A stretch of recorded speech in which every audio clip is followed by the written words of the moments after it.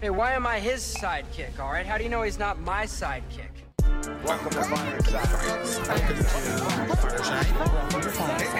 Welcome to Fireside. First off, welcome to Fireside. When we talking comic books the entire time. Ain't going nowhere, so dry your eyes. Already lasted longer than Firefly. Stay tuned, Mickey's got the grooviest news. From books to TV, the movie reviews. Plus the next toy, baby, here we you choose. Even a superhero fight club where we usually lose. So pop in those earbuds, turn up those speakers. Feel Mama's power, Earth 2 with features. And either listen bi-weekly or you can binge us. We got it all, baby. Are there ninjas? So relax and lie back as we start another issue of Fireside Chats.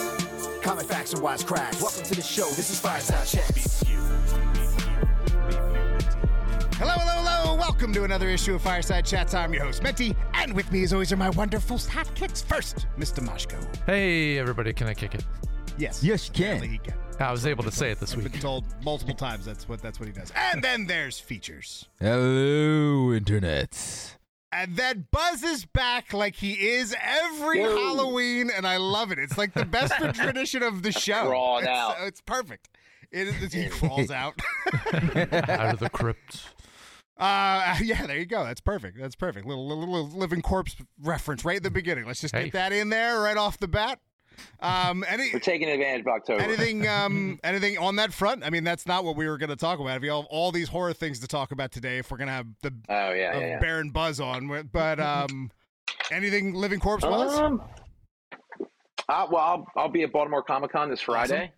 And then on Halloween, we should be dropping this new shoe I told you about. Shoe? It's so that. awesome. Wait, is that It's so fire, man. Yo. You have okay, when you created Living Corpse, did you ever think you would have a shoe?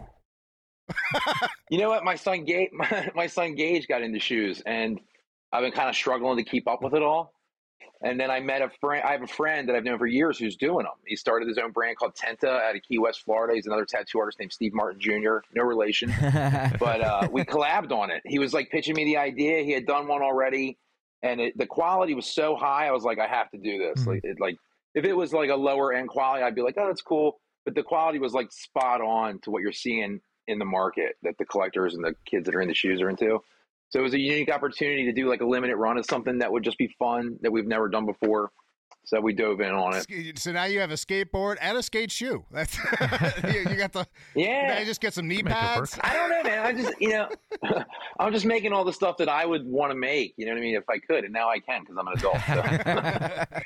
adult. So and they're dropping soon, or what's the deal with that? Like, how does someone get? Yeah, we should have a We have a pre-order coming out. We're launching our new store, thelivingcorpse.com, on Halloween this year. With COVID and cons and travel, and we're busier than we've used to be as freelance artists. So the store is where the shoe will be, and a lot of the stuff that we make will be there as well for people. And everyone's on their phones now, so it's easier to do that. Quick question: how many colorways is the shoe going to come in? It's got like 4 variants on the shoestring itself, but what I showed you guys on camera is the color of it now. Nice. But it'll have like a gray or a green and a light blue string you can do. I don't want to rip the insoles out or anything, but if you go to livingcorpse.com, you'll get a better like close-up of the print on the inner sole. We put the corpse on the left foot because I'm left-handed, and we put Mac Hex, the character created by David Michelinie. Yep. We put that on the right shoe. That's awesome. And ironically, Tenta's logo is a tentacle. And in the story where Hex and Corpse team up and fight, they fight Cthulhu, who's got tentacles. So it was just ironic how that worked out. But we're pretty excited about it. That's the coolest thing. That's so cool. All right. So there, obviously, we have to talk about Black Adam. 100% that has to happen. I mean, it is what it is. That is what the internet's talking about. 100% we have to talk about Black Adam. But with Buzz here, it's always good to jump into the realm of horror. So because none of us know as much as we all think we do, and we get schooled by Buzz regularly. So that's it's the best reason. So we got the new Hellraiser movie. Definitely want to talk about that. We have to bring. I mean, I'm sorry. I mean, I don't know who listened last week, but we'll go through Halloween Ends again. And then we have to talk about Werewolf by Night, and we have to talk about the Munsters. So we have a lot of things to go over. But before we jump into that, before we decided to record today, of course, Marvel dropped something new. And usually we are a week late to these things. But for some reason, this week, we're spot on. And that was the new Ant-Man and the Wasp trailer, the Quantumanium trailer that just dropped. And it not only did it drop, it's not the leak. So the leak trailer that's been out for a while, this is a different trailer, which is awesome. So before we even get into the details of it, are you guys excited for Quantumanium? Let's start with Buzz. Like, are you like? Does the Ant-Man trilogy, does that excite you? I'm a big Paul Rudd fan, and I think he's doing a good job. You know what I mean? And it's a character that's still getting its due. It's still having fun with it. It doesn't seem like stale to me yet. You know what I mean? Like, it's like, what's next? You know, and it's more Avenger stuff. You know, and that's done its thing. But yeah, I mean, I don't want to get too ahead of you guys, but I'm excited about it because, you know, we're going to that quantum realm that the potentials are infinite now. So just tell me a good story. You know what I mean? Like, let's see what we got.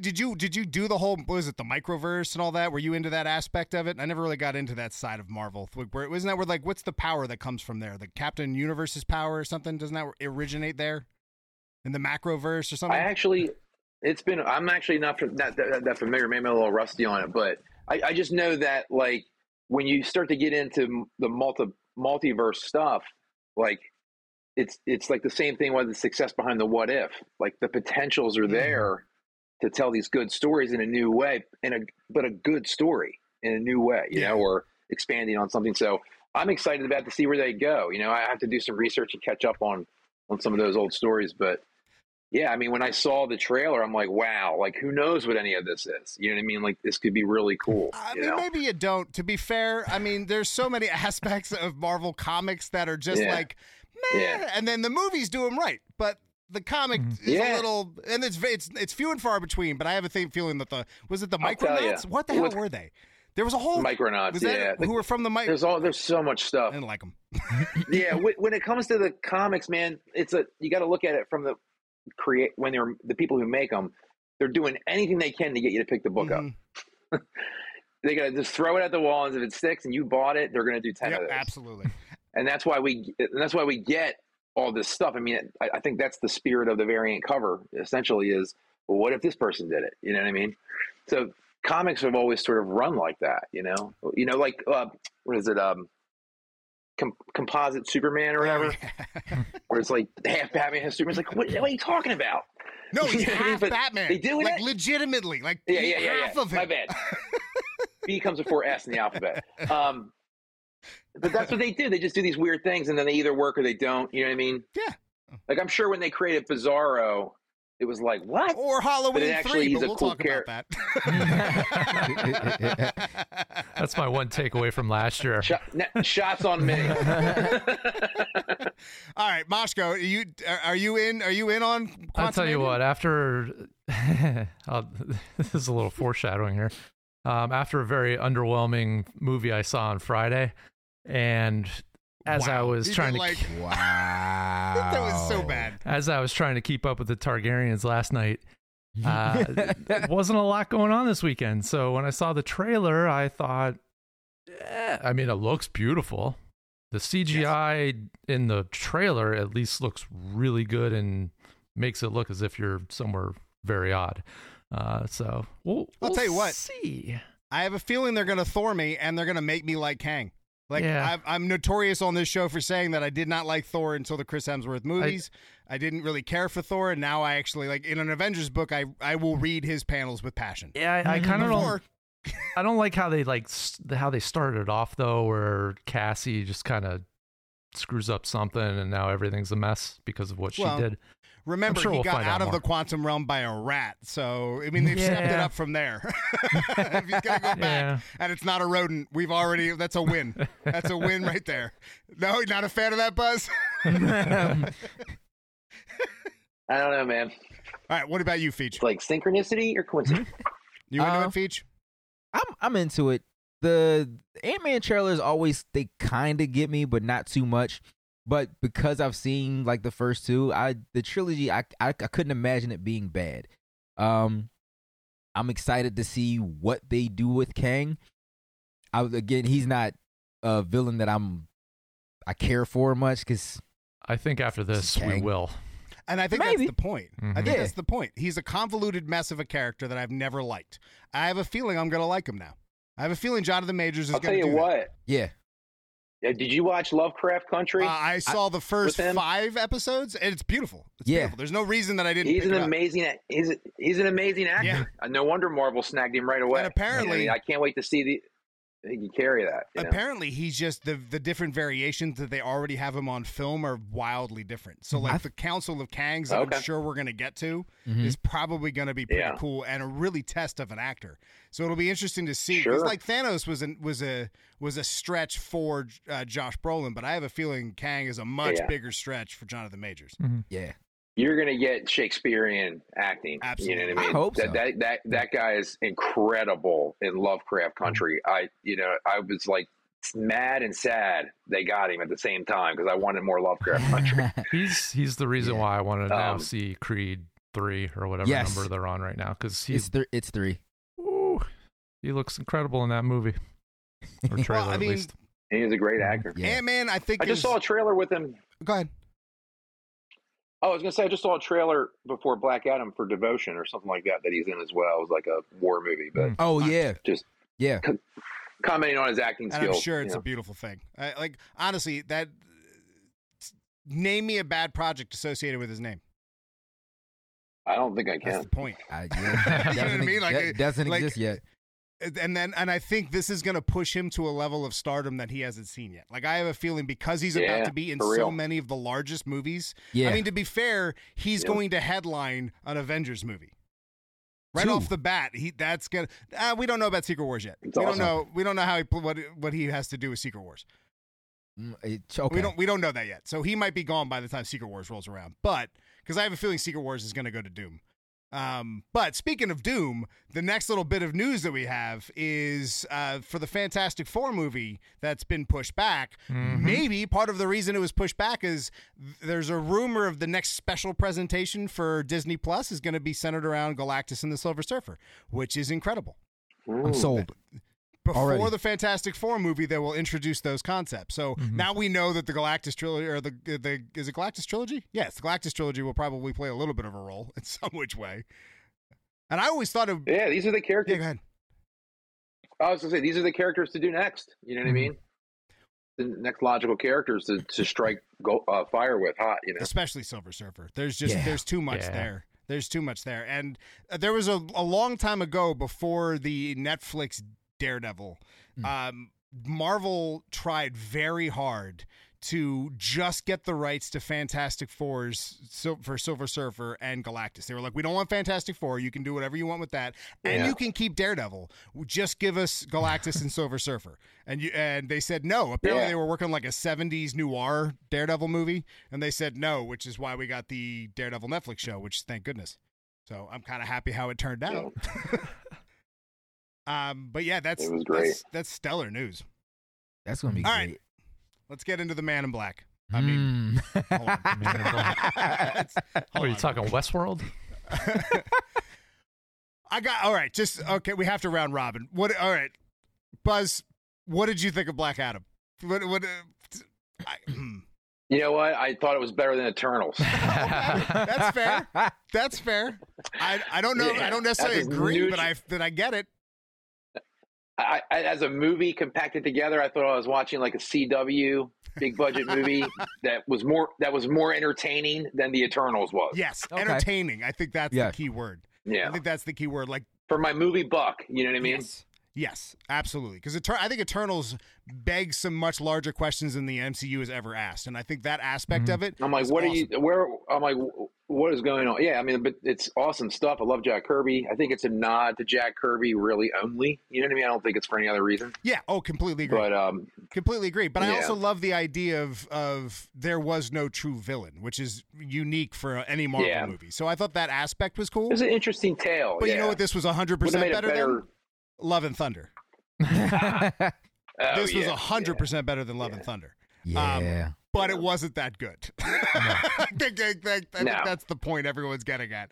I think that. Yeah. So It's funny. I kept wondering like why Jim Lee was promoting it so much. Probably because he had to. You know what I mean? But I'm like, okay. You know what I mean? Just gonna eat popcorn. And you know what? And for a popcorn flick, It's look, where Black Adam fails, it fails hard. Where Black Adam succeeds, it succeeds beautifully. The action of that movie, it's a Michael Bay movie. The story is, let's not go very good. That but it is. It really the action's is. outstanding, but the rest of the movie's got very little.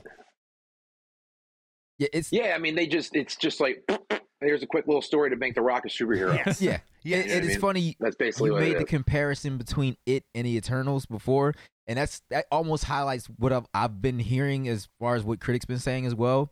Was the problems they have with that film is just no real substance to the story, but you get your fill of what you expect from a superhero movie by having all these amazing, outlandish action scenes and the main character being next to unstoppable. It was a standard Rock movie with the Snyderverse filter. Like that's really what it was. I was saying, and you can see they're still trying to get their foothold. They're still trying to get it so that it works the way Marvel did it. But the difference is the people that made the Marvel stuff were fans of the stuff. You know what I mean, before the movie. So you're bringing in like pseudo fans to pretend to be. And The Rock's vanity. I mean, the Rock just wanting to beat up Superman on screen is really all this is. It's really the 15 years of waiting for that moment of him beating up the Justice League. That's where this is leading to. I appreciated the fact that they did kind of shoot it in, a lot of the slow-mo things going on, like the lightning that you saw, like those effects looked very much like the stuff from the Snyder films. So that continuity to see was kind of good, but that's about it. Yeah, that's no. It was enjoyable. It's McDonald's. It's McDonald's. This movie is McDonald's. It has no substance, but it's great for what it is. I'll tell you where they fucked up. Pardon my language is they should have took that Dr. Fate character and ran right into the Justice League Dark. You know what I mean? Because it's that magic dark stuff is cool, man, with Swamp Thing and Man-Bat. I don't even think you realize you just touched on my biggest pain point of that whole movie. Dr. Fate drives me up a wall because he is nerfed. I didn't say I had to keep him. I just said it was a portal. No, they ruined him. Yeah. They ruined him. Okay. He is one of the most powerful characters in all of comics who single-handedly could easily take out Black Adam. Easily. Unquestionably, that would be over. And because, again, I think The Rock wanted to prove how big and tough Black Adam could be, he was like, let's just go. All right, in the recent Black Adam runs, he was with the JSA. Let's have him beat up the JSA. And they were like, let's bring... Didn't he play... I thought it was Scorpion King, too. Didn't he play Conan or something? You know what I mean? Like, just put a cape on him. That's all you want to do. Yeah, the acting was atrocious. This is terrible. I thought I was watching... atrocious. From taking that story with... The Rock if didn't have too much. It wasn't for him. Like, if there was another actor in that role, it would have been a better movie. Yeah. Absolutely. Yeah. Put Jonathan Majors in that role. Better movie. To be fair, though, the script didn't allow for a much better Black Adam. Like, he spoke 6 times. He made some weird he made some weird choices.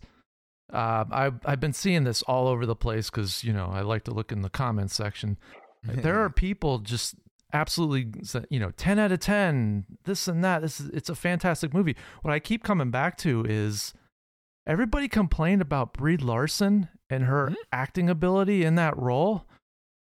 Dwayne Johnson's doing the same exact thing. Deadpan delivery on everything, and no one is saying a word. Because it's The Rock and not a woman. Yeah. You know what I mean? Look what they did to Black Widow. Yeah. You know what I mean? Yeah. He did that movie like 2 to 4 years too late. Well, that was also Ike Perlmutter, though. I mean, and since we're already down the rabbit hole, fuck that dude. But, I mean, Ike Perlmutter in general, he what did he say? He said that they can't do her movie because female leads can't sell a superhero movie. Yeah, and that was dumb. Well, that's Hollywood. Boy, oh boy, were they wrong. Exactly. Wonder Woman came out and proved that whole statement wrong. But hey, and I'll be the first one in line when Black Widow 2 comes out or whatever with whatever the heck her name is. I can't think of it. Yelena. You'll hate her. Yeah, she's fantastic. She's really good. But look, the action, there is no question the action of this movie was superior. And it even did something that I didn't think was possible, which is bridge the gap between the Snyderverse, the Sean Gunn universe, and to whatever new they're going to be. Like, you know what? It kind of played that X-Men Days of Future Past role, where it kind of like cut some things out, fixed a couple things. Yeah. And all of the themes of it were just from old action movies. Like the whole Man in Black theme, that's Terminator 2. That was ripped right from Terminator 2. That whole thing. Yeah. So, but steal from the best. 100%. And it's The Rock. I don't expect much else. I think that's pretty standard for The Rock. And I'm not kidding. The dude makes action movies, and he does a really good action movie. But the thing that he only did once well was acting in what was that movie? Be Cool. Be Cool. He's outstanding. Yeah. But past that, he plays The Rock and everything. Pain and Gain. He was good. He wants. I think that's what he's. The movie's trash. I mean, that's what he's doing. You know, he's branded himself, and this is what it is. It can't be much more than that. You know. Yeah. Yeah. I don't. It's the whole. I'm okay. It's amazing what I'm okay with changing about characters. Like race swapping, gender bending doesn't bother me much, but I do not like power dampening characters, and I don't like power swapping. Like I don't like Wally West getting the shaft where Barry Allen gets all of the Wally West powers. You know what I mean? Like that kind of stuff bugs me because there were people who put a lot of work into developing that character. And now you're just picking and choosing aspects to make a new version of a character. Yeah. Like I got a chance to sit and talk with Brian Augustin about Wally West, and that was one of his big things was watching the CW Flash used to bother him so much because him and Mark Waid created all these cool things for Wally that they use for Barry, and now Wally is much less important because of all the new Barry Allen shows. There's a term in the business called thumbprinting where they have to do like their stamp on it, and if they don't, and with the money comes creativity in Hollywood. So you actually lose real creativity because people with money are running it.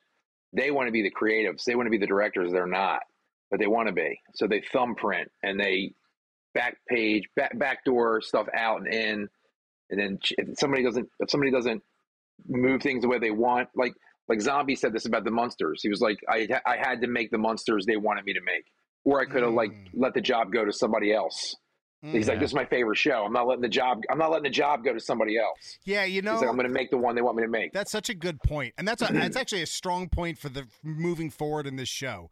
Like, this is going to be a weird analogy, but when you think about Comcast and the way that Comcast used to change internet speeds for different companies based on whether when net neutrality was like the end all rage, they would change the speeds of different internet, and you would complain, or different websites. You would complain about the website and never think about Comcast. The same is probably true for a lot of the things that we complain about in movies, television shows, so on and so forth. Yeah, Buzz, they did it to us on the Corp stuff. Yeah, how so? I don't want to really get into it too much, but basically, I was waiting for that. Basically, I mean, I went to school for special effects makeup. I have a degree in it. I worked at Universal. I worked with like people that worked with Savini. Like I had a say, and they were just like, shh, you know? Wow. Yeah. And I'm like, no. This is not going to work animated. This is only going to work if you make it like the Toxic Avenger, where it's like hokey and rubber monsters. That'll be B that played a drive-in that people will watch for 30 years.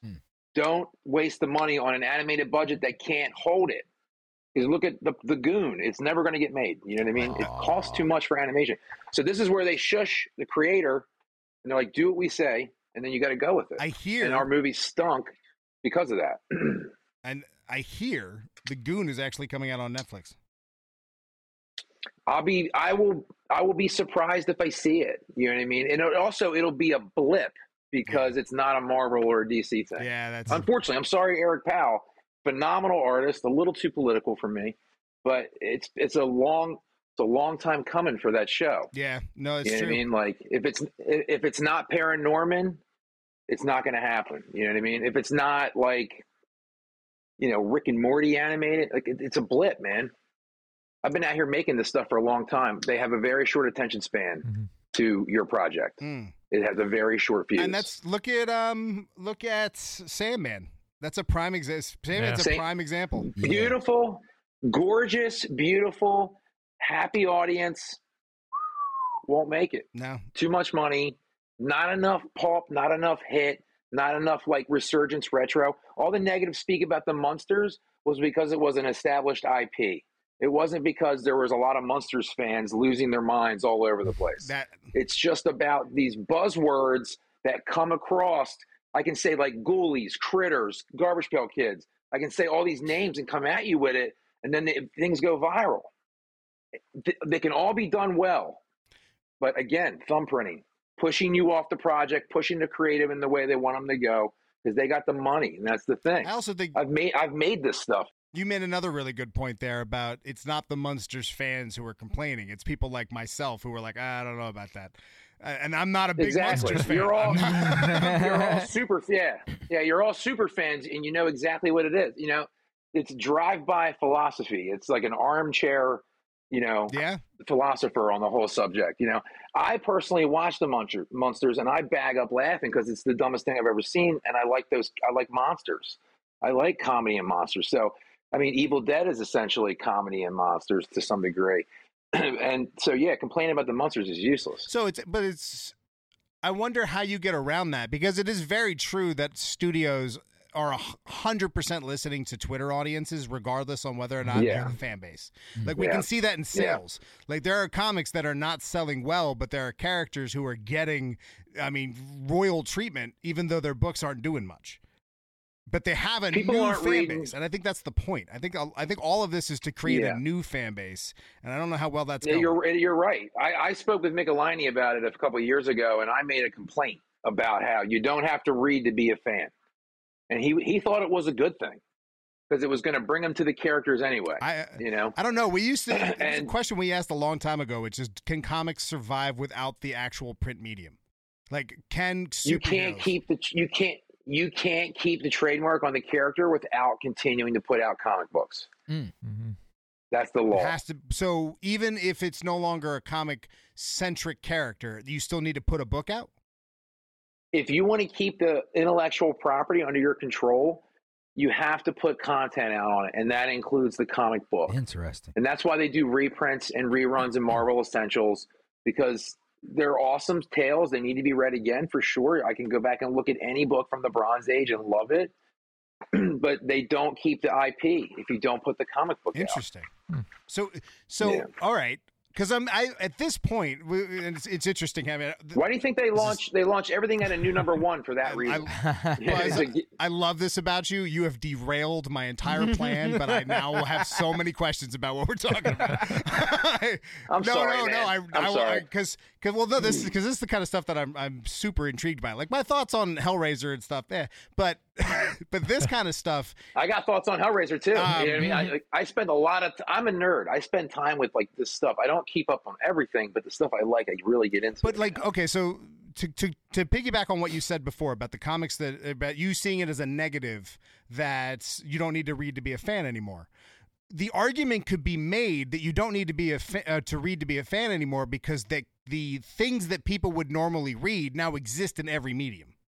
So there are podcasts that you can listen to about Wolverine. There's video games, there's movies, there's TV shows, there's cartoons, there's everything outside of the comics. So we have a new set of fans who know a lot, but don't need comics because they have the MCU, they have Disney Plus, they have the PlayStation Store, they have the mobile games. They have so many things that are available to them that the actual books themselves don't retain the attention demand that they once did.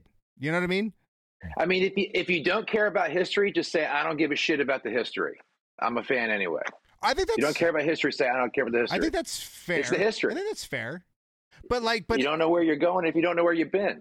You know what I mean? Like you want to read those first appearances of Wolverine to get a vibe on the character. You know what I mean? Rather than, hey, bub, what's up, and all the time. You know what I mean? But you don't think that Hugh Jackman's portrayal is as non-comic related as it is beneficial to the success of that character? No, it's totally been. David counterbalanced what I thought. He was like, it's still bringing people to the character. I support it. I mean, I'm a part of it. It's just, I'm a historical buff about everything I like. If you don't care about history, just say you don't give a shit about the history of it, because that's what it is when you don't read. No, I agree with you. It doesn't mean you're not a fan. It just means that you don't care for the history on it. I just think that nowadays, because it's like a double entendre, I guess, as they call it, or double-edged sword there, where it's like you can be a fan, yeah, but you can be the ultra fan if you read. Yeah, well, I think that's I think we're now getting into nitty gritties of fans and nerds. Fandom has proven itself to be very tragic at this point. Yeah. You know, I believe My Little Pony is friendship is magic, but in pop culture, fandom is tragic. Yeah. Because people are being their lives are destroyed by not getting what they want. Yes. You know what I mean? Yes, and so the Snyderverse. Well, guess what? Snyderverse people. You didn't make it. You didn't make it. So you're not going to get what you want. But okay, well, and make your own movie. And that's a good way to look at the movies as well. And even something like Black Adam, to kind of tie it back around, is Black Adam was made by The Rock. So expecting something other than a Rock movie from Black Adam is kind of shame on you. Like going into that. Because it wasn't like Michael Bay actually made that movie, although you could confuse it. I can see how you can confuse it. Yeah. But I think that's a fair point. I think there are two types of people. There are people who are like, I want to see a Black Adam movie as Black Adam should be, because I'm familiar with the character and what the comics are. And then there's now I'm a Rock fan. I just want to see The Rock as a superhero kill a lot of people. Yeah. I'm mad I didn't get the eyebrow. You know what I mean? I was waiting for the eyebrow like the whole fucking time. I'm like, where's the eyebrow? Did he do the eyebrow yet? Did he do it when he floated next to the car when he looked in the window? He almost did it. He didn't do it. He almost did it. He had the head He turn, showed but zero. That would have been the moment through the whole thing. Man, that would have been the one. To your point from everything that we just talked about, it had me thinking about like those differences between like the new medium for these IP versus like the books. Does that like help perpetuate like gatekeeper culture as well? Like because I know me, like I hate the fact that like with Minty with the Flash, I hate the fact that Wally doesn't get his just due, right? But we talk about Barry because Barry is the Flash. He started everything, but Wally really surpassed him long ago. So then you have people that'll watch the new material and if they're so inclined to be swayed by just that and only that without reading the books, that makes a person like me go like, well, you're not wrong, but you're not 100% right. And then I start feeling like, I don't want to say like. Well, I don't think that has anything to do with gatekeeping. I think that goes back to what Buzz was talking about earlier when he said that fandom can become tragic. Because I think some people wear their fandoms as a personality supplement. Instead of actually having a personality, it's the things that they're into. So if they feel as though that somebody is just, riding the coattails because something's all of a sudden popular, they feel as though they're losing a part of themselves. Okay. Like part of who they are is being stripped from them. I think that's a really tragic way to look at the world. And I think that explains why some people get so vehemently upset when things don't go their way or the way they think they should be. And I feel like the MCU is that. Like we can all, Buzz, She-Hulk, yay or nay? I mean, I haven't finished it because it is a slight nay, but like I'm trying to enjoy this stuff. I told you this the other day. Like I'm trying to enjoy it, but it's not. We enjoy it. It's not hitting 100. That's okay. Yeah, I enjoyed it. You know what I mean? Like for what it is. I knew exactly what it would be because I read the book. There you go. She's a fourth wall breaker, and she's written by a white alcoholic male, John Byrne. You know what I mean? Like he's an angry guy at the time when he wrote that stuff. You know what I mean? And, pissed off by the business. And it was like his way to like shake things up a little bit. And he's a superior creator that gets overlooked quite a bit. There'd be no Jim Lee if there was no John Byrne. Going back to what you just said, though, is that you knew what to expect going into that show, and that is the main difference between MCU fans and Marvel comic fans. Marvel comic fans aren't complaining all but so much about that show because they're like, well, that's about spot on. If a character was going to twerk, it's going to be She-Hulk. Like that's how it's going to be.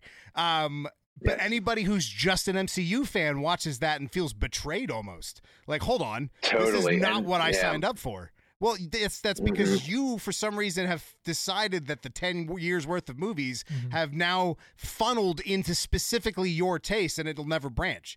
This goes back to what I was talking about earlier, Buzz, of what you were saying. Can the does the history of the comics need to be there? And I don't know anymore, because what's being created is the new normal. Like it's almost a shame. We have so many people on this show now that don't know any comics but are huge fans because of the movies. Huge. Huge. Yeah. Yeah, the media does take a precedence to the culture of it. They have surpassed it the same way that streaming has surpassed old Hollywood. You know, like it's going to keep evolving. But again, you know, do you know how to play the game, or did you read the directions to learn how to play the game, or did you just make it up? You know what I mean? Like there's a quality way to do things, and there's an improper sort of low quality way to do things. And so, you know, when it comes to the anger and the opinions about it, I'm not quite sure. I mean, I can give spiritual advice on what you should probably do instead in your life. But, you know, again, like, you know, pick up a book and read. I mean, you can read them on your phone. You can download them, you get the free wallpaper. Like, I think they're giving out free digital downloads with the purchase of the physical comic. The companies are doing everything they can to keep you interested. You know, the technology is sort of like crushing the ability or interest into want to pick up and read. So that's a whole other conversation. But at the same time, you know what I mean? If it's like sports fans, they know every player, they know the stats, they know where the kid went to school, right? Ultimate fan, right? Comic book. Read the book. You don't have to own the #1 print. There's only 300 copies of it in the world, but there's a reprint. You know what I mean? Like, pick up a book. I wonder if you know what I mean? I think I like how meta this is getting. I wonder if shows like ours and like the Comics Explained and the Comic Story and Comic Jake or whatever the hell that guy's name is, all of the people on YouTube and all the comic podcasts out there are creating this I don't know. This need, not a need, an ability to avoid reading the comics because there is essentially Cliff Notes that you can download and listen to every week. Because essentially that's what we do. The thumb printing again. What's up? That's essentially what we do. Yeah. We inform people on the stuff that they've missed. Yeah. I mean, it's the culture's fast. You know, Alan Moore said the culture is actually turning to steam. It's not even sticking around long enough to be solid. So there's that. You know, it moves very quickly, very fast. But again, you can be really good at something, or you can be very poor at something. And so it's back to, if you're a fan of Wally West, you're going to dive in all Wally West. I meet people all the time at conventions that they have one character that's their favorite character, and they dress like them, they buy everything, and they read everything. When they get sketches, their whole sketchbook is just that character, different people's version of that character. That's the ultimate fan. That's so the difference. MCU fans, I ask you, how big of a fan are you? Ooh, I like Good that. Show us how big of a fan you are. So that's so funny, because one of the guys we have on the show all the time, Rye Patterson, you guys have met at conventions and stuff. He one time wrote a post that he was like, you should watch Miss Marvel if you're a Marvel fan. To which I would say, you shouldn't have to watch a show you don't like if the character's not for you. You know what I mean? It's like, entertainment. You shouldn't be forced. Like, this is the gatekeeping stuff that I'm talking about. Like, I think the MCU is a Marvel fan, where comic fans are character fans. Like, I'm a Spider-Man fan, not a big She-Hulk fan. Like, I know She-Hulk books, but I'm not going out and buying She-Hulk books. But I've been reading Spider-Man for a very long time. But I'm not a fan of every Marvel property that comes out, where I think MCU people specifically are very, if it comes out and it has Marvel Studios on it, you should be watching it. Well, there's the training over the last, 10 decades, 15 years, whatever, that everything is tied together. And if you don't watch this, you're going to miss something that will, take us to the next film. That's that mentality. But yeah, I mean, you're right. Yeah, it's definitely a great tactic. Oh, yeah. It worked. Perfect strategy on their part. It didn't hold up. It didn't hold up, though. Do you notice, because you're in such a unique aspect with this conversation, because you have a book, have you noticed sales in books change with this rise of the MCU? Like, have you noticed your book changing as far as its success trajectory at all? My book? Yeah. I I have seen like the society take they kind of straighten up and look at you better when they find out you know a little bit about comics or into comics somehow, which is awesome. But you know, there's inflation in the economy, which affects sales naturally, and you know, print quality is getting cheaper. Books have lesser value. You know, they lie about print runs. It's a lot to the market. But I think overall the interest is back, you know, back in it. And it just the thing is it is very oversaturated. So, you know, you can't get I used to want to make a book that anyone could enjoy. And then I just started realizing I should just make a book that I enjoy. You know, that's something that my sense of humor is at. Yeah. Yeah. And the Stan Lee and Jack Kirby both said that, you know, you can tell a story about any character you want as long as you keep a straight face. And that is a really good statement because it means if you believe in it, you know, you can tell the tale of it. You know? Well, that was the Fantastic But yeah, yeah, exactly. You know, it works for all their characters. But I think, I mean, I'm pretty close with a lot of retailers, and I think times are definitely a little tougher, but people are still coming in. You know, I mean, they're still interested. They still want to look at the shelves. You know, they still want to see what's out there. They want to discover something that's good. You know what I mean? Like, I don't know if anybody read Donny Cates' run on Thor, but I thought it was pretty good. Awesome. And that would be fun to discover on your own in a store and pick up and start reading and get hooked on, you know? And if it wasn't for Nick Klein's artwork, I probably wouldn't have picked it up because I wasn't really like, I mean, Cates wrote some great stuff, but I wasn't like a diehard Cates fan. And Klein's interiors were amazing on that. You know what I mean? I think they did a good solid, like 12 straight issues, which is asking a lot, but you know what I'm surprised hasn't come back? What's that? Just be on this conversation is motion comics. Remember there was a short period of time where that was like the end all be all, and that might solve a lot of this because there are people who are just not going to read. Like it's which is a shame, but it's just not going to happen. Where you had the Astonishing X-Men run, the Joss Whedon run. They had that. There was a great motion comic about that whole social media people, you know, people with money that can fund something like that. Like I'm a little short to be able to put something like that together, but I've always wanted to do it. I've always wanted to take what we already have, chop it up and move it around because I know people would be more interested in seeing it. It's just, you know, as an illustrator, you can only do so many things. So, you know, it would be a great tactic for Image to do. Like if Image could use their funds properly or Dark Horse and start, you know, moving the motion comic around and be like, comes out this Wednesday and show you like a minute and a half. Cause that's the attention span. Like, I don't know, you know, maybe if they're listening, take note. Yeah, right. Absolutely. All right. Let's reel it back in and get into some more things. let's talk hard. So let's start off before we get into Halloween Ends. Cause I have a feeling I know how that's going to go. Let's talk Hellraiser first. Let's because that Hellraiser. Maurer and I thought Maurer was gonna like it more than he did, but Maurer didn't even give it a chance.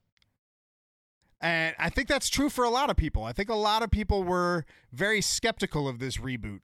I'm not gonna act like I'm the biggest Hellraiser fan. Like I've seen all of them. I've only seen a handful of the Hellraisers, and they're fun.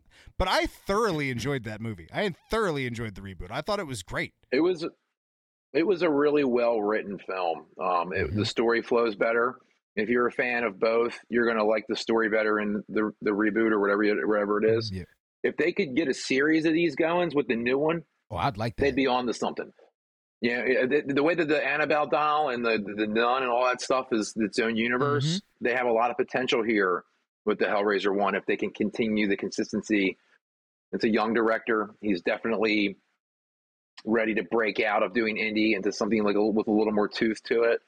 And I think he did a good job, you know? I agree. And I also think that we are in a new period of lore over character where I feel as though horror really survived on character, like on the slasher essentially being the driving force. Like think of all Halloween movies before, right? Except for 3, but we'll talk about that. But now the lore surrounding the Cinnabons, I find intriguing. I didn't know much about the Cinnabites until they're delicious. They were terrifying, but wonderful. Yeah, angels to some. Yeah, they're interesting, man. I mean, I feel like in this one you're getting more of Clive's vision because I think it's more of a nightmare for him that you're watching. You know, I mean, he wrote and directed the first film, so you can't really knock it because he kind of made it himself. But I think with the new one, it looks more like his art, like his paintings and stuff. Well, that's which are disturbing, and I know they're incredibly disturbing. I don't want to get into this part of it, but I know it needs to be brought up. I know there was a lot of people who were very upset because of the female lead to the movie. But from what I understand, wasn't the original Pinhead a genderless form with a female voice? Yeah, I think it was all pretty androgynous altogether. He some of the descriptions in the Hellbound Heart are so layered and interweaving the way he describes them that even if you thought it was female, it would appear male as well. Like he what he's writing from the dreamscape it's hard to create solid. You know what I mean? Yeah. So, and I think they did a good job, though. I think if I watched all of the Hellraisers growing up, this movie may have bothered me more, which we'll talk more about. I actually grew up on the originals. I love them. You know what I mean? I love Doug Bradley. I think he's a phenomenal actor, and I love this movie. I thought it was a well put together film. And I spoke with Doug actually about it, and he didn't really. They asked him to be in it. He didn't want to step on anyone's toes. He's a very respectful gentleman type guy, and he likes to. He's also went to school with Clive, so he likes what he did. His contribution to it to be just what it is, a chapter.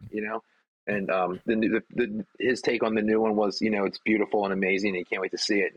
And he turned down being in it because he's like, it's not my thing. You know what I mean? Like I did it already, so. Very, very generous response to it all. He could have went in and took the money, but the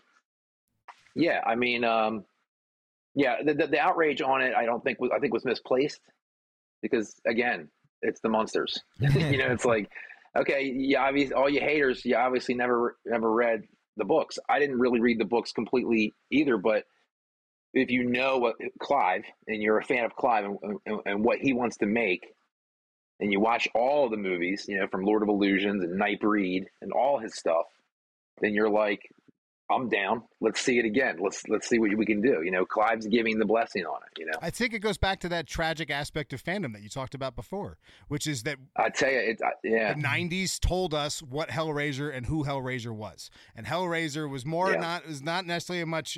Hellraiser wasn't the box and the realm and the lore. No, it was Pinhead, specifically Pinhead. Yeah, and the whole franchise was on the shoulders of that character. And the moment that character wasn't the center.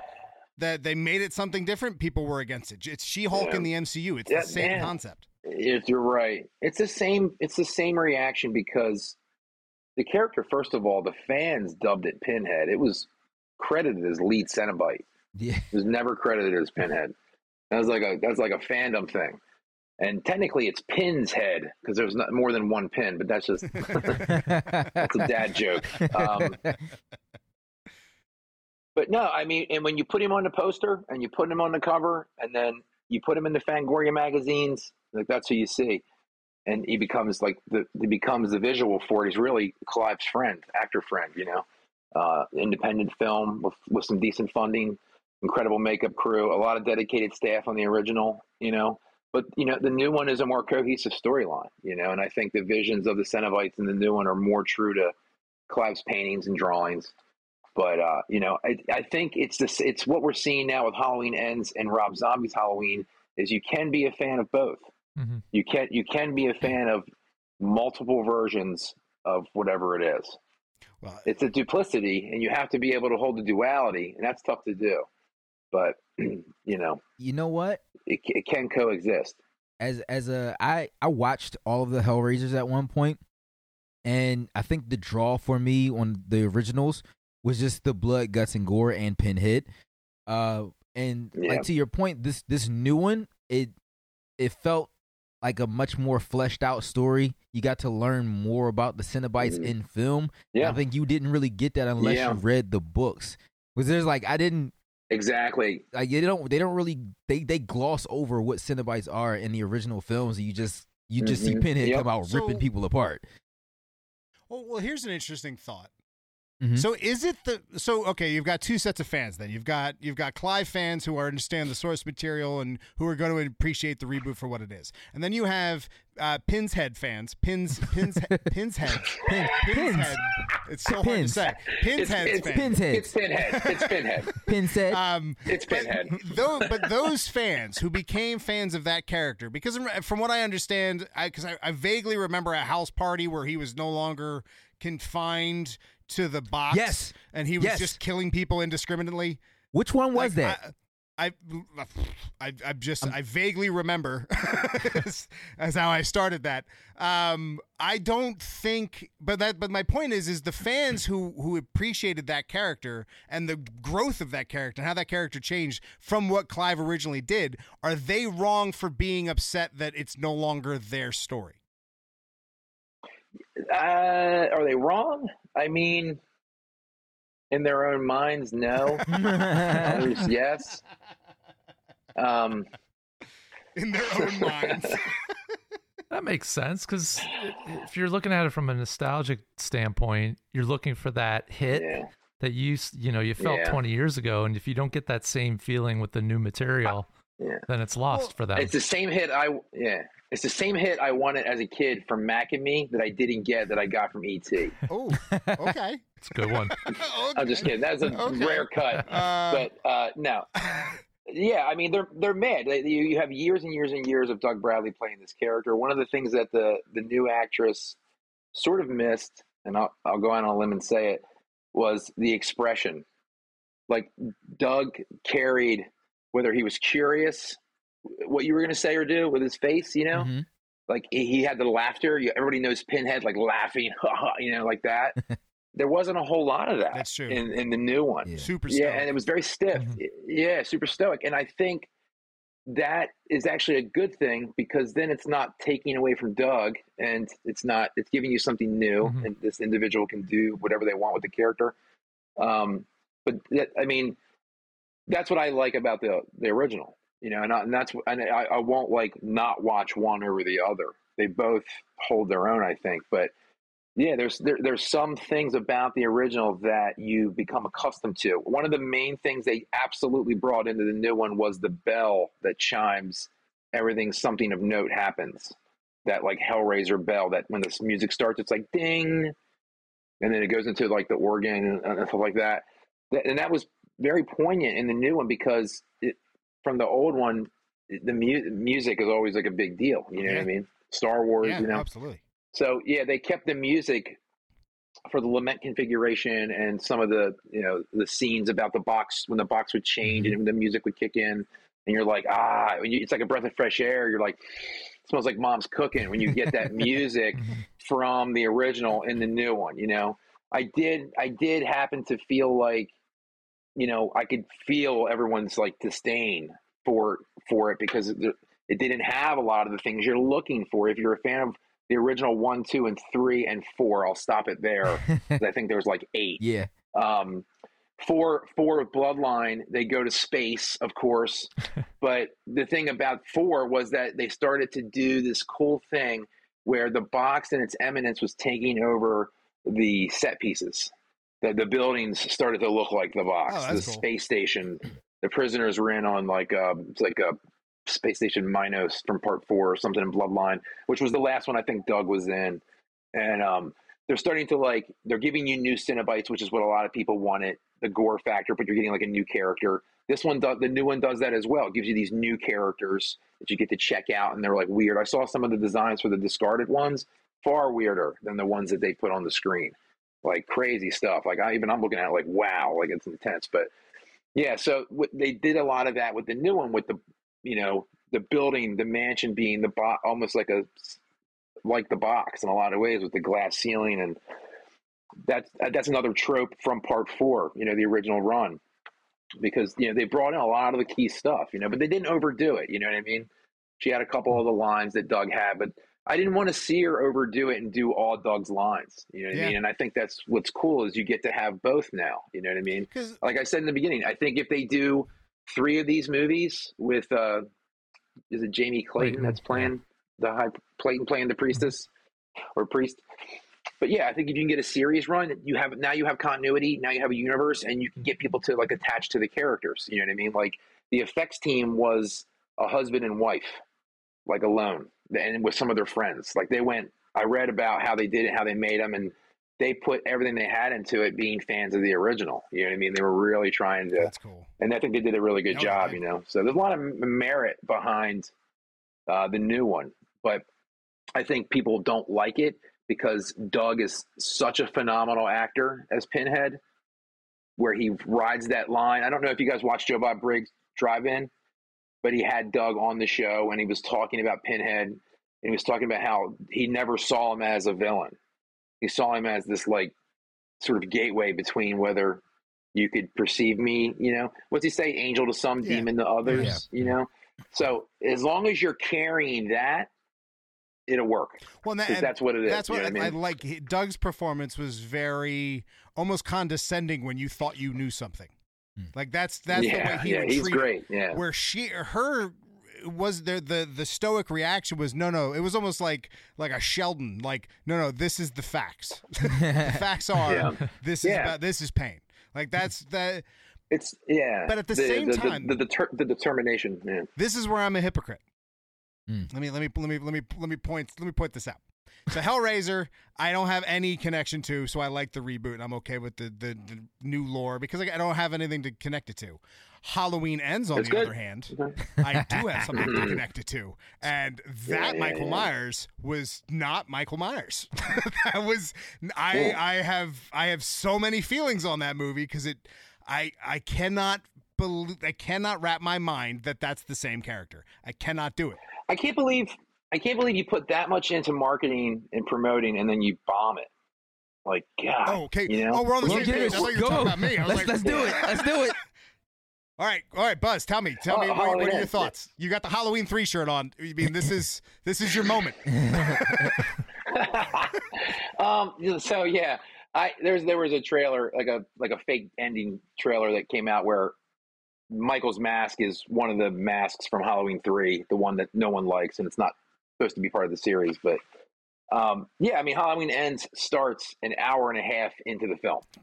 You know what I mean? 20 minutes at the end is Halloween Ends, and you get it. You know, Jamie fucks him up, and you get what you grind him up at the end or whatever. Spoiler, but you have an hour and a half of film that you have like no idea what's going on. Revenge of the Nerds.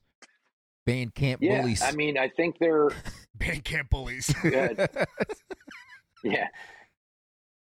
They just, I don't know where their heads were on it. I still don't. The only thing I can imagine is that Jamie Lee wrote it or something. See, you know what I mean? I think she would have did better. We need a story for next year. Who's got something? They were like, well, I've been working on a book about a Corey.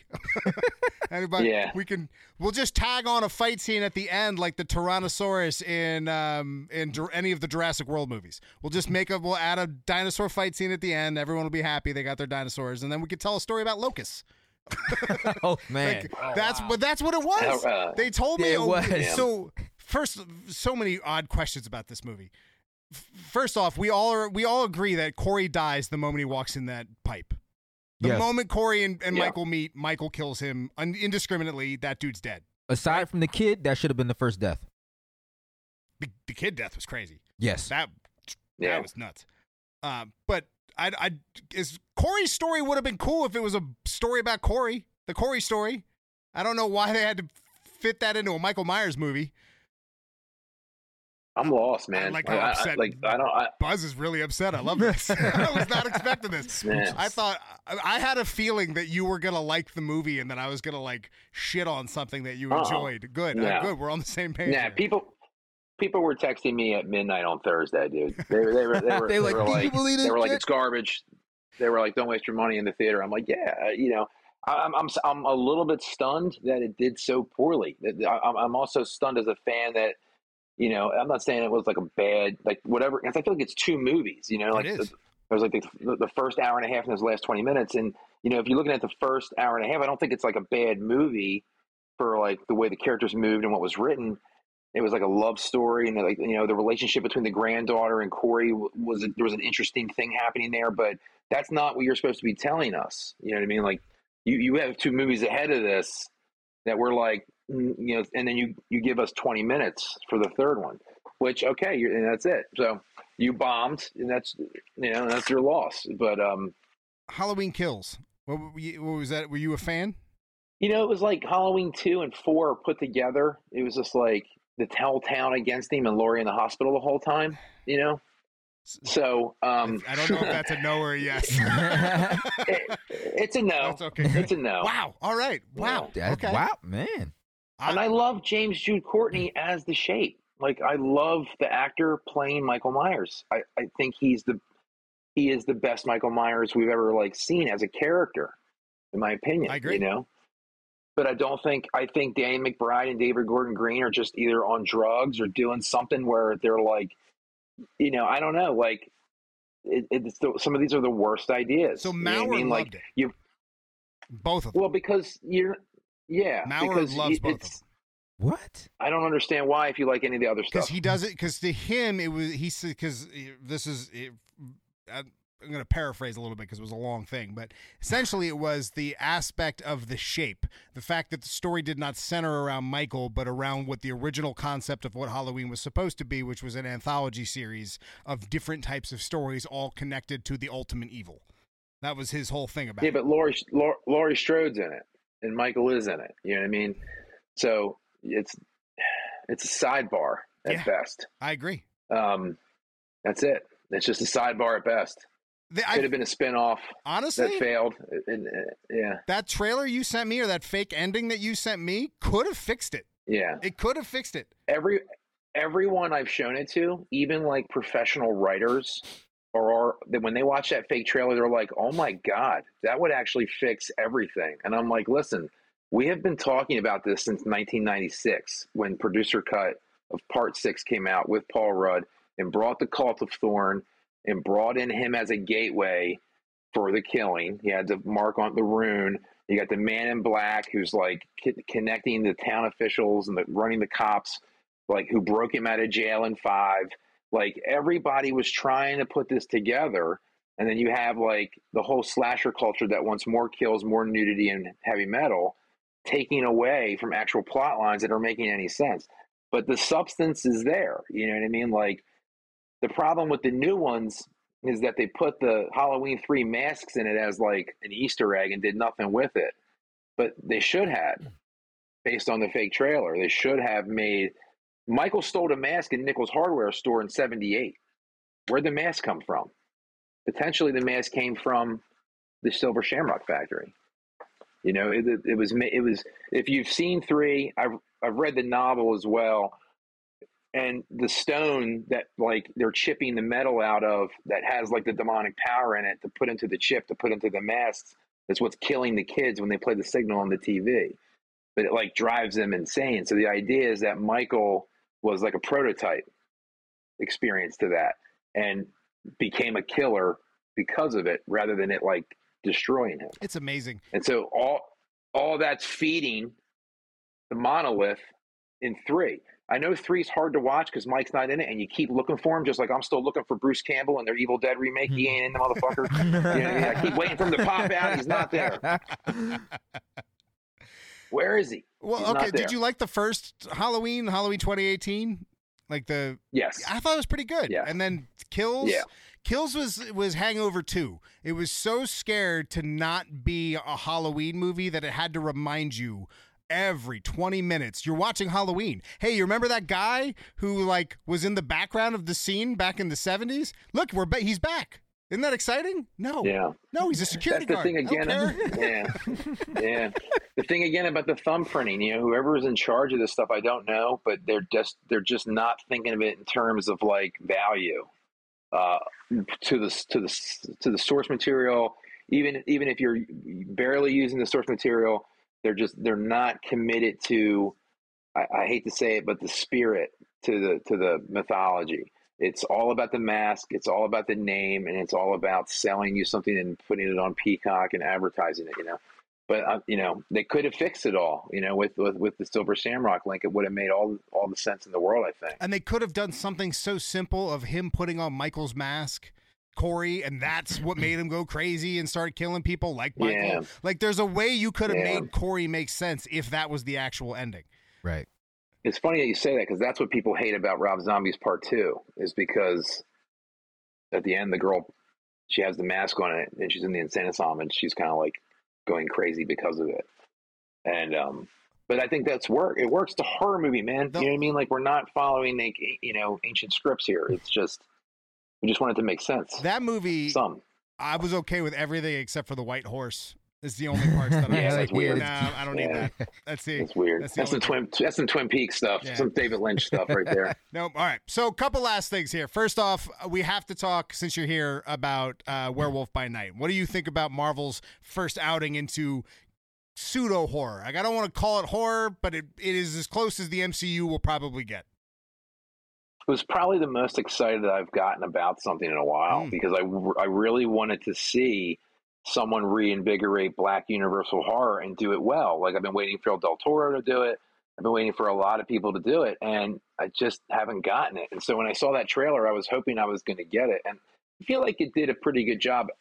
I just wish there was more of it, and they were like going full steam ahead with it because it was kind of like a little taste. And so, this, I guess, to see how it would do. But like, I'm down for more of it if they've got it. Like, bring it. Like I said, I love black and white horror. Black and white Universal horror movies were the first blockbusters in Hollywood. They were the first movies to freak people out, get them to line up around the block, see it multiple times. And that's why these characters are still around today. I mean, of course, they were around before in books. Again, if you want to know the history, you have to read it. But yeah, they're huge. So, Marvel's take on this stuff, when it came back in the 70s with the Hammer films and Christopher Lee and Peter Cushing, Marvel was like, we're going to do it too. And so this is how you get, Tomb of Dracula, Werewolf by Night, The Living Mummy, you know what I mean? Like, you get these things from Marvel because horror came back in a big way. So where do you hope I'm surprised. it goes I was just going to segue into that because if you're looking at Moon Knight and Blade and potential Ghost Riders again, and other things that I won't mention, like Morbius. But when you're looking at these, it's like, dude, you have the money, do the makeup. Just please give me practical effects. Anyway, or cast someone else who wants to wear the makeup. Anyway, I'm with you. I feel like Gore shouldn't have had a nose. I'm with you. I feel like Gore shouldn't have had a nose. Totally. Quick question: Are we counting? You can do it. Are we counting Doctor Strange 2 as a kind of a dive into horror? Yeah, I mean, there's your opportunity to bring things like Hellstorm in, or is it Hellstrom? Hellstrom. Yeah, Hellstrom. I make Hellstrom. that mistake all the time. I know, I do too. And Mephisto and others. Spirit of, what is it? Midnight Suns. Like, this is it. You can bring all these horror guys in. You're watching a massive resurgence for horror right now with the remake of It, bringing in all the young kids. All the social medias are doing the things where, like, these characters are becoming part of the meme culture. So the kids are into the horror. Now's your chance to bring horror into Marvel. If you want to do it, then you can do it well. You know what I mean? You just got to get the right guys. You can't do it for the sake of doing it. You got to get the right guys to do it. Well, some of the guys who... I think that's what this What's that? is. I think they're testing the water. Yes. Because apparently They are. Moon Knight season 2 talks are recent. And I bet you it was waiting to see fans how they would take Werewolf by Night. Like, if Werewolf by Night was success, boom, your season 2 for Moon Knight set. Now you've got your characters. Like, yeah, and they can be refined. They're not, again, with the fandom is tragic thing. Like, they can be refined. You can find a happy medium with these things where everybody digs it. It's not that hard to do. Moon Knight's a tough one because this is where I'm a hypocrite. I love comic Moon Knight so much that it's hard to watch MCU Moon Knight because he's Spawn. Like, I agree. I didn't want to watch a Spawn show. I wanted to watch a Moon Knight show. I understand, but anyone who doesn't know the comics are like, Moon Knight's the coolest character I've ever seen. Moon Knight is amazing. But it's the same thing with Deadpool. Deadpool never started off that cool. It just looked cool. Yeah. It was Liefeld said it. He's like, I pitched it as Spider-Man with guns and swords, and they bought it. They were like, do it. It was a Joe Kelly. Yes. Joe Kelly and Ed McGuinness. That's Like what it got. the early alt run. That had all the taco stuff in it. Yeah. Right. Yeah. That's where it got real meta. Yeah. But Howard the Duck had already done it. You know what I mean? And now it's Deadpool, and I love Deadpool. I mean, I have a very expensive Deadpool costume. It's a really cool character. I love Ryan, but the character never was that. Now I love this version of it. The Joe Kelly one. I bought the Joe Kelly books off the stand. Although I would say that Joe Kelly, the comic version of Deadpool developed in the comics. It wasn't it's a necessarily the growth. movies that did it. Where Moon Knight is going to now, I guarantee you, Moon Knight changes to go more in line with the show. I guarantee you, comic Moon Knight is going to no longer be Batman but be Spawn. And they started doing it. They went through and kind of made him like with the Jason Aaron's run where he was beating up Thor with his hammer. Like there was so non-Moon Knight things happening, and I think that was all in preparation for this show. Yeah, well, again, the characters are archetypes. It's the same way that you would tell a story about like Athena or anything. You know what I mean? You could do a steampunk version of Athena. You could do all these different versions of it. And that's like hanging out with comic creators and sitting at conventions for 10 conventions a year for 10 straight years, listening to these guys talk about their process and procedure. When I had the luxury to sit next to Bob McLeod, I think is his name, how you say his last name, the co-creator of the New Mutants. Yeah. Like as they were putting out like the New Mutant film. Yeah. Yeah. So like, you love or hate the movie, whatever you want, but talking to him, he was like, dude, we had no idea what we were doing. We were just making it up as we were going along. They would ask us for stuff and we would sit around all hours of the night in the studio and come up with it. And it would get like, you get the coffee going and it would get going and it would turn into what it turned into. And we would pull from all of our favorite stuff. And he was like, we had no idea what we were doing. We were just like making it up, So to have it become what it is, I think essentially like whoever is in charge of the creative stuff for the multimedia stuff, they're sort of doing the same thing. Sort of like, okay, we've got this thing. And they're doing like their own thing with it. You know what I mean?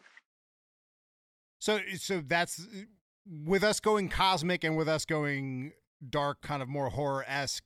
Is that the side you're more intrigued on just because of, because Buzz?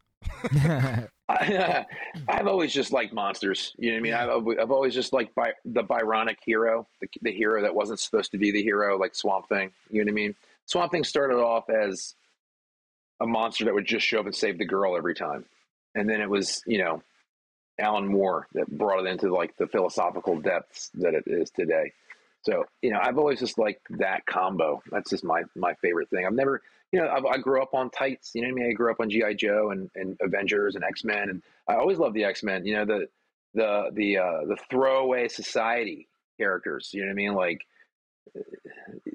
don't tell anybody about them. You know what I mean? Like you could feel that in Claremont's writing because he started off as a romance guy. So he's bringing in that like emotional value to these like superheroes, interpersonal dramas. Yeah. They are what they are. You can kind of do your own take on just about anything. I mean, the Ninja Turtles are awesome now, but they did not start necessarily very awesome. You know what I mean? And they went through a lot of weird changes and now they're pretty defined. You know what I mean? Comic-wise? Or just comic-wise, comic-wise, and just in general, you know what I mean. They evolve. These things evolve. These are archetypes, and you can do whatever you want with them. It doesn't mean it's good. You know what I mean? That's for sure. But yeah. Especially talk about modern Ninja Turtles. Comics, great. Woo, those movies though. Comics are killer. Yeah, I've been reading. Those comics did such a beautiful job of doing exactly what that fake ending for Halloween Ends would have done, which is pull in all of the crazier aspects and make it cool and make sense. I really do like the new comics. We got to wrap up here. But before we do, I wanted to throw in a new thing because having the yearly Buzz, the yearly Buzz show, I feel like has to continue, and we had to throw a new segment in, which is Buzz suggested some.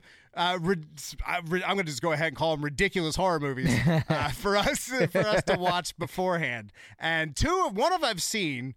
He suggested 3 movies. He suggested Popcorn. He suggested Malignant, and then I, Mad Men. Do me a favor. Why those 3 movies?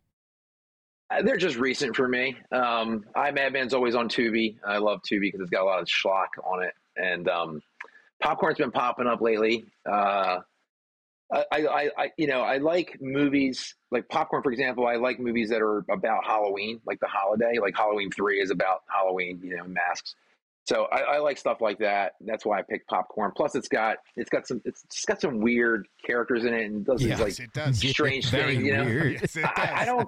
I don't always care if when it comes to horror and it comes to like throwback horror, particularly in the like the you know, that 80s style. I don't particularly mind if it doesn't make sense. You know what I mean? Because sometimes I don't want to have to pay 100% attention to enjoy it. So that's where I pick something like that. Madman for me is like a little bit like in that Darkman realm.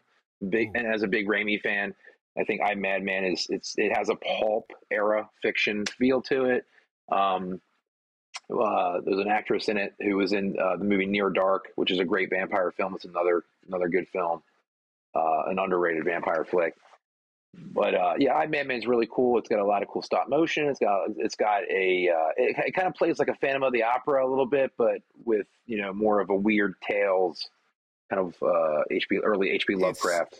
What is it? So it's a woman writing a story or reading a book, then she starts bringing them, and she starts into bringing her characters reality out of them. Yeah, and one of them was a serial killer trying to get her attention or something like that. Like an evil doctor serial killer guy. Yeah, and I think there's a little bit of like a Black Dahlia backlight on the story. Okay, because they're in, you know, like Hollywood, and boyfriend's like a detective. So that's the only one we didn't get a chance to watch. That's okay. Yeah, I was just throwing him out there. Popcorn, you're 100% right. Popcorn. Yeah. Popcorn's story makes very little sense, and some of the funniest things, like when he uses the one woman as a marionette after he killed her, to like it was straight out of what was that movie? The Weekend one. Bernie's. Weekend at Bernie's. Weekend at Bernie's. That's such a Weekend one. What are you doing up here? Hey, Bernie. I have them on VHS. But why Malignant? Because I like Giallo films, like Argento and Mario Bava.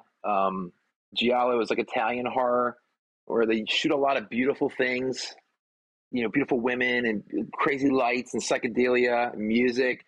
And then just like something insane happens, like someone's eye gets gouged out, you know, and they always like focus on the eye getting gouged out. And I'm not really like a big gore hound because they're actually not really done that well, but there's an art to that style that that was in Malignant, you know what I mean? Like the way they had the sideways shot of the head on the poster, like that's a Giallo thing. But yeah, I'm splitting hairs here as a fan of horror. It just happened to be. Yeah, but that's good. That's why I like talking to you about these kind of things, because I would never know that. Yeah, I would never know that, and I tell you, woof, buddy, that movie. You're familiar with like Suspiria, right? Or have you ever heard of that one? Suspiria. Yes. I don't know why they remade it, but that's the more popular Argento film that, you know, picks up on like a Giallo style. You know, a lot of like neons and crazy colors, like that movie Neon Demon by David, what's his name? Or Nicholas Winding Refn or whatever. You guys familiar with him? No? Okay. No. Anyway. Nope. But I'll tell you. Man. Hey, I feel like that this should end with you giving one or two more recommendations that we go ahead and review on. What else did you guys like about Popcorn? Popcorn, I thought was I didn't know how to take Popcorn at first, because the intro was really weird with getting that backstory, like trying to kind of shoe in the fake backstory, because again, none of that has anything to do with anything by the end of the movie. So you think that there's this plot line that they're leading towards. They're not. It really goes nowhere. And then you kind of realize that it's satire once you meet the actual villain, because the villain is Jim Carrey. Yeah. The villain is Jim Carrey with a Darkman complex, and he's awesome. But you have once the spoiler alert for Popcorn, I'm just gonna spoil the hell out of this movie. But once the dude was about to get electrocuted, I was like, okay, I know what this movie is. I know what kind of movie I'm watching now. It took me a second to I'm like, should I take this serious or not? And no, you don't. No. I think I was worried about taking it serious more so. Probably right around when they picked up the film reel, and it was like, oh, what's this? Let's watch this. And then they watched that crazy whatever the guy put together, and he was like, oh, I'm the possessor. The mosquito. Yeah, I am the possessor. Yeah, The and I was like, possessor. okay, is this going to be like the film hypnotizes somebody? Where are we going? And then Rolf the it just- mosquito. None of it. It just went off the rails for me after that I point. don't know. And then- I don't know then, why I like it. You know, I think they're garbage and they're fun to watch sometimes. No, it's enjoyable, and if you I'm want sure you guys are that, talking. I knocked out my headphones. I have no idea what anybody's oh, saying. no, you're good. I think I'm watching. it's still an enjoyable film. It just goes off the rails. But if you love that kind of 80s cinema style horror, where it's like this is ridiculous, but I get it. When we first started watching the movie, we were both very intently watching. Yeah. And then halfway through, we were just like, this movie is ridiculous. And then it became a lot more Sure, fun. I should have gave you a warning. That's when the movie became fun. It's when we realized it's not serious. And that's the problem with Malignant. Yeah. That's because Malignant is a lot more serious. And the beginning of the movie is awesome. Yeah. It's not until the twist happens that I'm like, all right, this is a dumpster fire. Yeah. I can't. No, I can't with I this don't movie. tell many people I like the movie. I don't talk about it a lot. Well, but the funny thing is again, that's why I really wish Maurer was on today's show, because Maurer loves Malignant. Maurer likes anything we think he won't like. If we think he won't like it, chances are he likes it. Contrarian. Yep. So it would have been interesting to hear that opinion. But all right, so if I got to watch one for next week, what am I watching? There's this one that I really like called Fade to Black. It's another 80s. It's about a young guy who's obsessed with Hollywood and like the films of yesteryear, and starts to take on this identity within them, much like we're talking about with the fandom thing. And it leads to great tragedy. But it's a little bit of a lower budget film, but the story is it's pretty serious. And but it doesn't. It looks like it might be hokey like popcorn, but it actually has a pretty heavy plot, like heavy purpose to the film. But it covers a guy in LA who's obsessed with monster movies, is obsessed with the characters, he identifies with them, and I think that Fade to Black is the more I've seen it recently a few times, and my wife is not into any of the shit that I'm into, and she really liked it. And I was like, yeah, this one's like, it has a really dark side to it that kind of catches you off guard. It's a little slow to start, but it has a lot to say about what being a super fan will do to you sometimes. You know what I mean? When it goes too far. And how on topic for today's show. That's a great narrative. That's perfect. Yeah, as I kind of read through the synopsis here, it very much sounds like the modern Joker, Kings of Comedy, the same thing. Mickey Rourke is in it. Looks like he's just a side character, but he's in it. We're gonna review it next week. And here's something else for you, Buzz, because this is something I wanted to talk about, but so many other things happened. But I read something online, and I'm just gonna throw this. I'm gonna float this in your ear. You're gonna hate the idea, but pretend you were paid a ridiculous sum of money to make this work, because I want to hear maybe later on in another show the concept of a cinematic universe of 80s and 90s slashers. So, a universe in which all of them exist. How would that work? I mean, what would that look like? What I would do differently, where I think Ready Player One got it wrong, is I would definitely not do as many. You know what I mean? They were definitely going to do Pinhead versus Michael Myers at one time. I was like reading a big article. There was money on the table, and then the creators, Clive, backed out because they saw the success of Freddy versus Jason. So I think you've got to do something where not so much like virtual reality or getting too CGI with it, but you've got to do something like Neverending Story, where you just go into the universe of it. You know what I mean? And like, yeah. Oh, so it's not like it's all happening in the same place, that they're all their own. Because it's Imaginarium. You know what I mean? Like these aren't based on Kingdom Hearts. I mean, you got to steal from the best. The Kingdom Hearts. You got to steal from the best. I wasn't referencing Kingdom Hearts, but that's just how I've always. Neverending Story definitely predates Kingdom Hearts, but you know, it's one of them things where. Well, but that's only one universe, though, right? What's that?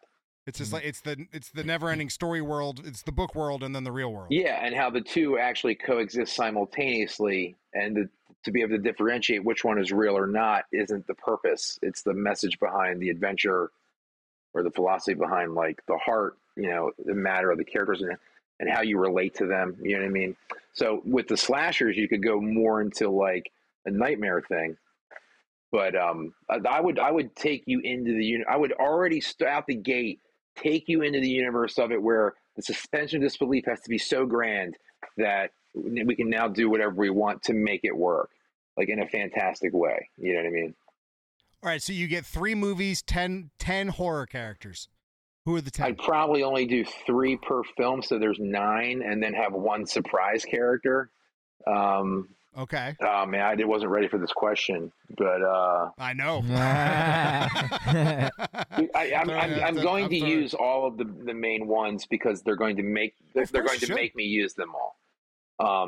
But I would run it like a D&D adventure where you have an RPG, like you have like a couple main characters and they end up in this world where the landscapes lead them to each one. You know what I mean? Like if you find the Necronomicon in Mrs. Voorhees' book collection, you know what I mean? Like, so Ash. I mean, that's how I'd write. I mean, what was it? The same way they did, was it Jason Goes to Hell?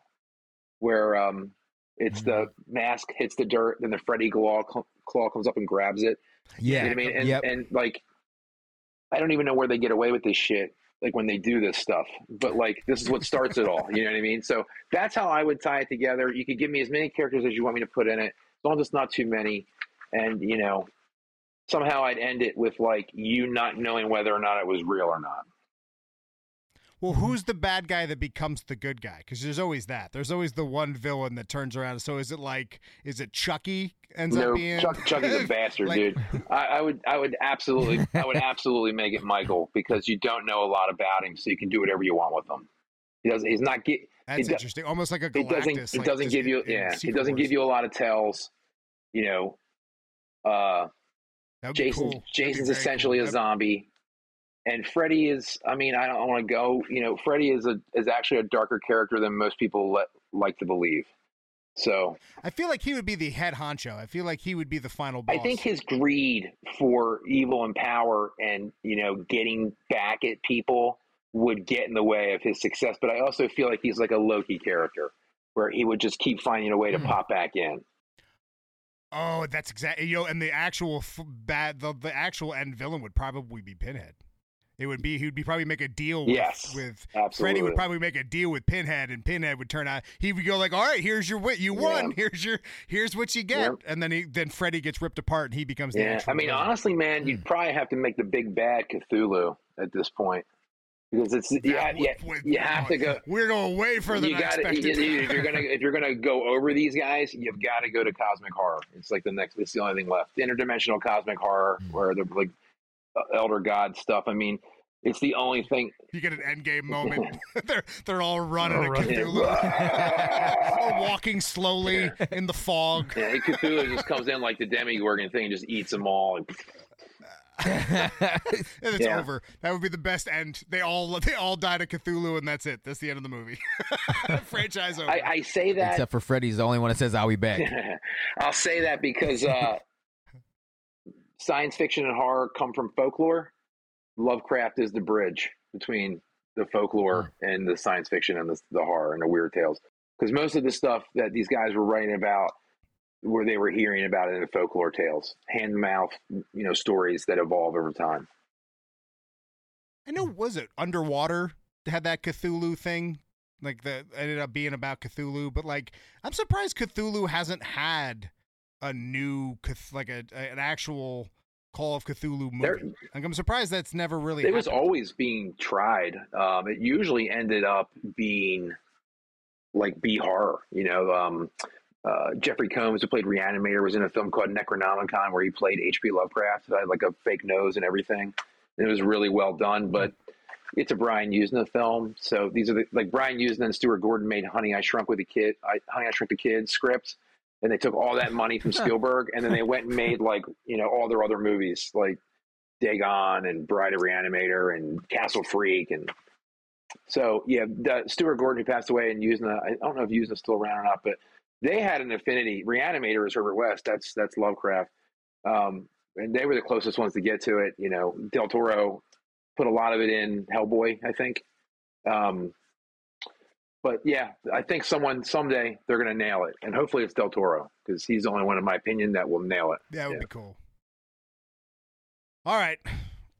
We're waiting. Sorry, man. We should probably wrap I it ran. up. Oh, hey, No, you're fine.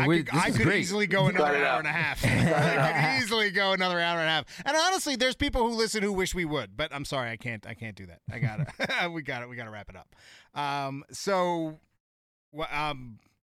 Wow. I want to go further into the idea of the slasher multiverse, but Can we do a part two?